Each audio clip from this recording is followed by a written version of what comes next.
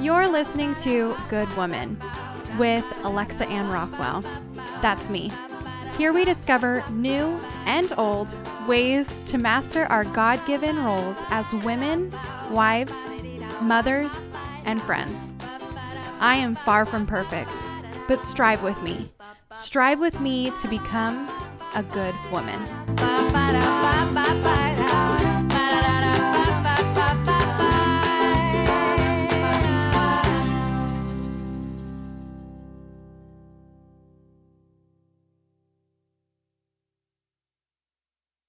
Hey guys, welcome back to Good Woman. And today I wanted to touch on parenting styles.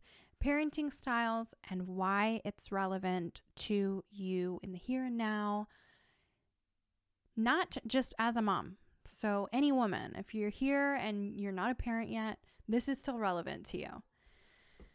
So there are four types of parenting styles that is like universally accepted. Okay. The four parenting styles. There is one, the authoritative parenting style, which is a parent that is warm and loving and responsive to their child, but also sets up boundaries and has disciplinary actions and takes a lot of effort in, making sure that the child is doing, what's right and, what they need to be doing. The second type of parenting style is authoritarian parenting, which is a parent that's not very loving or warm or responsive to the child, but very strict and demanding. And there's usually this difference between, discipline in the authoritative style and punishment. So the authoritarian parent is very structured and cold in the way that they quote unquote discipline. So we wouldn't call it discipline. We would just kind of call it punishment. And that's kind of how they rule their children. The third type of parenting style is permissive parenting. And permissive parenting is when a parent is warm and loving and responsive to their child, but they don't really set up any boundaries or rules or any of that. And they usually give in to their child's emotions. Fourth parenting style is neglectful, uninvolved parenting. And that's kind of just common sense what it is. They have they're zero on both the disciplinary and the loving warmth and response to the child. So they're lax in their parenting, and then they also don't really show that they care at all. And so whatever the kid wants to do, they can do because the parent's just very uninvolved. So those are the four parenting styles. And the reason why I find this so relevant, even for people that are not parenting yet, you have been parented. And I want you to really analyze how the parenting style that you had impacted you. You could probably sit there right now and say, okay, my mom was this and my dad was this, and this is why I do XYZ. I want to read to you guys, because I just wrote a paper on this. I want you guys to know how deeply these things impact children. A mother and their child in infancy, the attachment that the mom forms with the child impacts their neurological makeup. Like, it's just insane. And we'll get into attachment theories later on, but in a different episode. But it's so important. It even changes the baby's brain. So these things are so important. And then when we think, past infancy, we think, then parenting styles kind of come into being. And we see that this impacts a child in different ways. If a child has come from an authoritarian or neglectful household, they are susceptible to distress, poor self-control, anxiety, excessive shyness, anger, aggressiveness, hyperactivity, difficult temperament, nervousness, emotional instability, and depression. Whereas if your child is raised in an authoritative or permissive household, yes, I even said permissive, authoritative or permissive household, they have more of an opportunity to flourish. So these children have higher levels of self-esteem, psychosocial maturity and competence, higher academic performance, and greater ability to emotionally and mentally self-regulate. This is important to know even when you're not parenting, because it's so good to know yourself. When you start digging into, okay, my parents were this and this is why I do that, it changes things a little bit. It changes things because then when you do become a parent, you actually understand the fact that the most important thing for a child is not necessarily, okay, I was disciplined accordingly, but it was that I was loved and cared for. Yeah, my mom could have done a better job at XYZ, but she loved me, and that's what impacted me the most. And so I want to point that out when you do become a parent, or if you're a parent listening right now.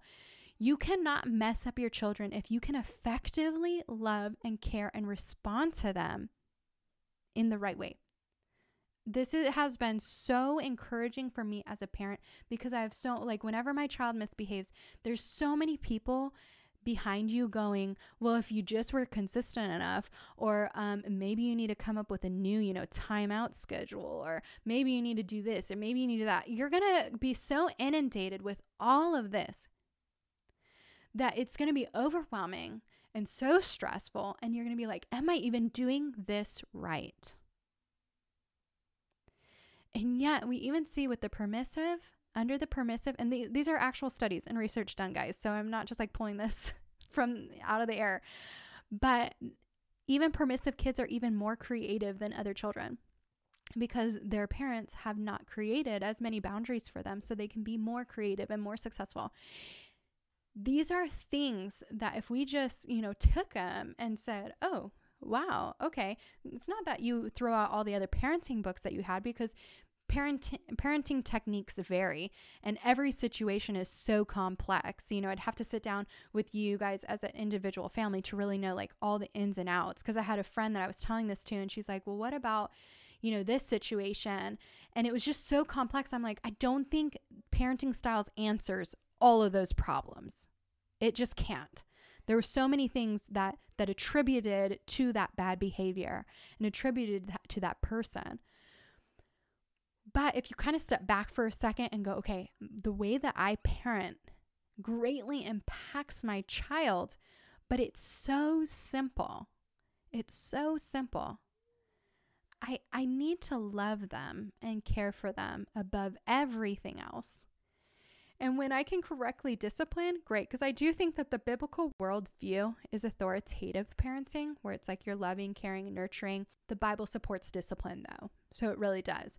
But if we can just step back for a second and say, okay, it supports discipline for sure. I think that there's boundaries that we need to put in line for our kids, especially when it comes to Christianity and right and wrong morals and who God is. And we need to make sure that their worldview is correct and that they know, okay, we're doing the right thing because God wants us to do this. And so it's good to have these boundaries, but everything is not riding on the fact that, well, I just was not consistent enough.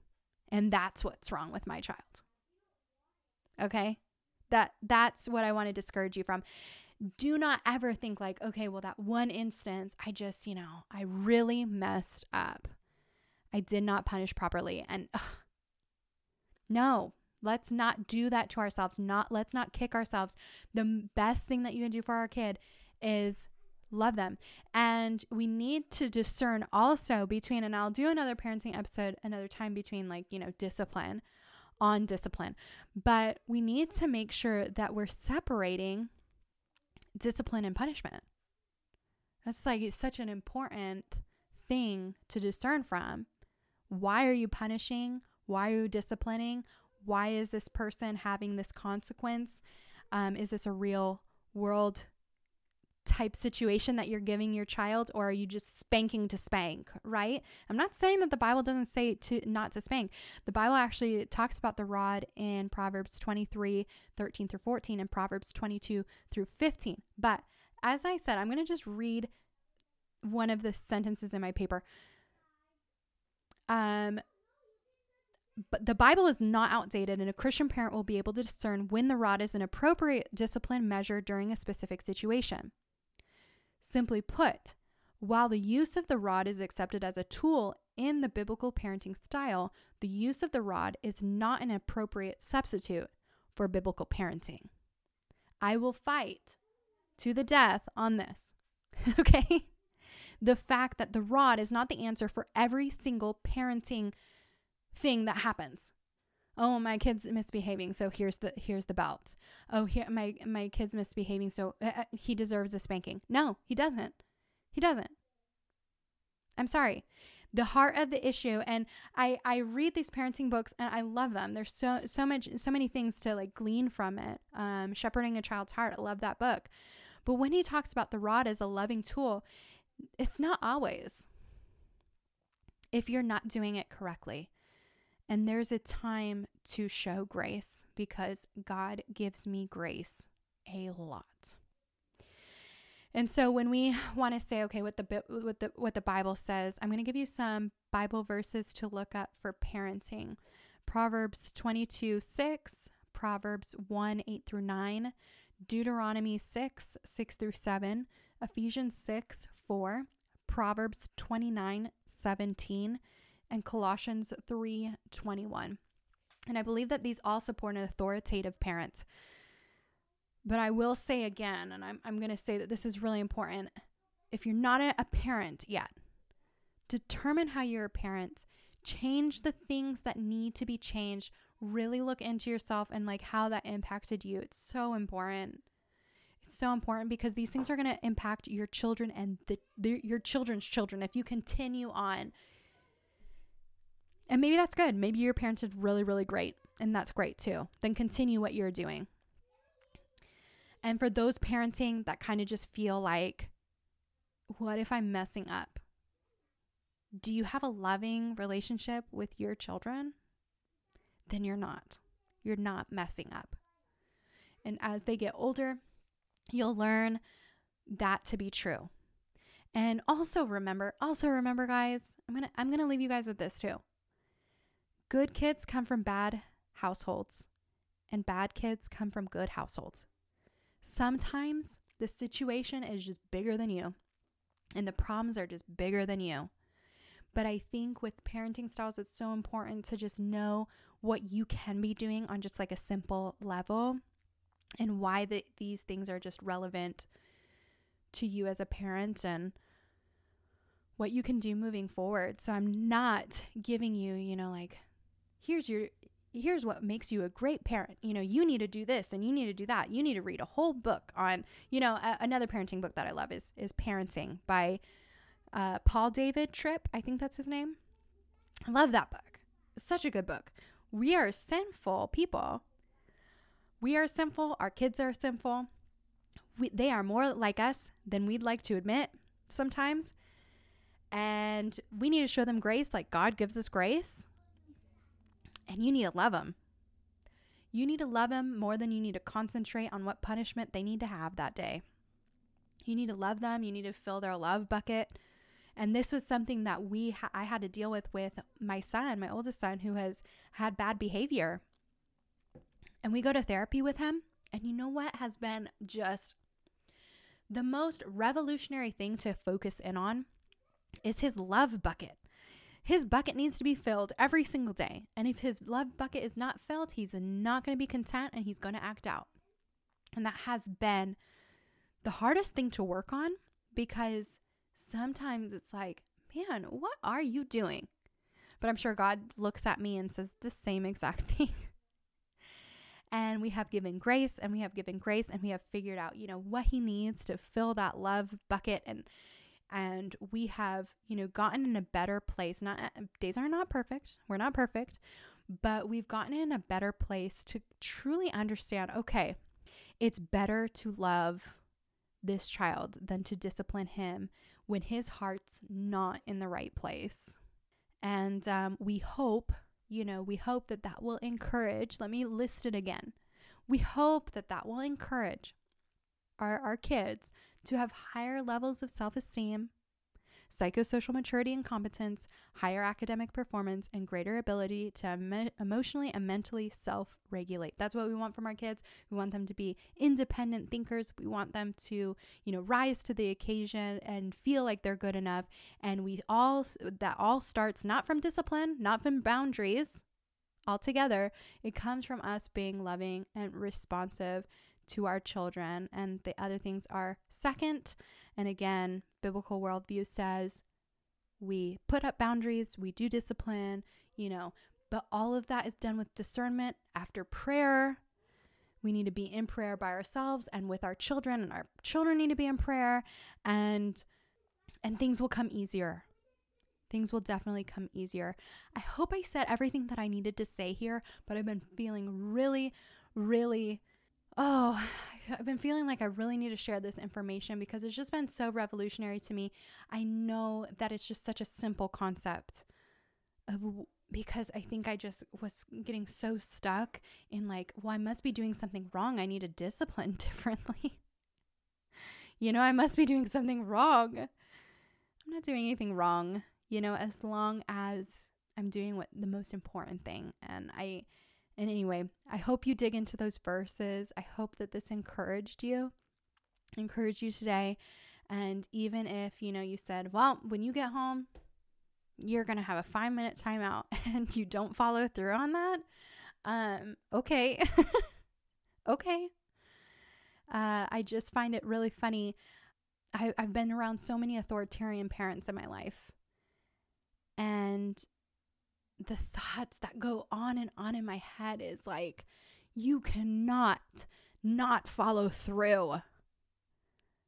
Oh my, the world is on your shoulders when that happens, I encourage you,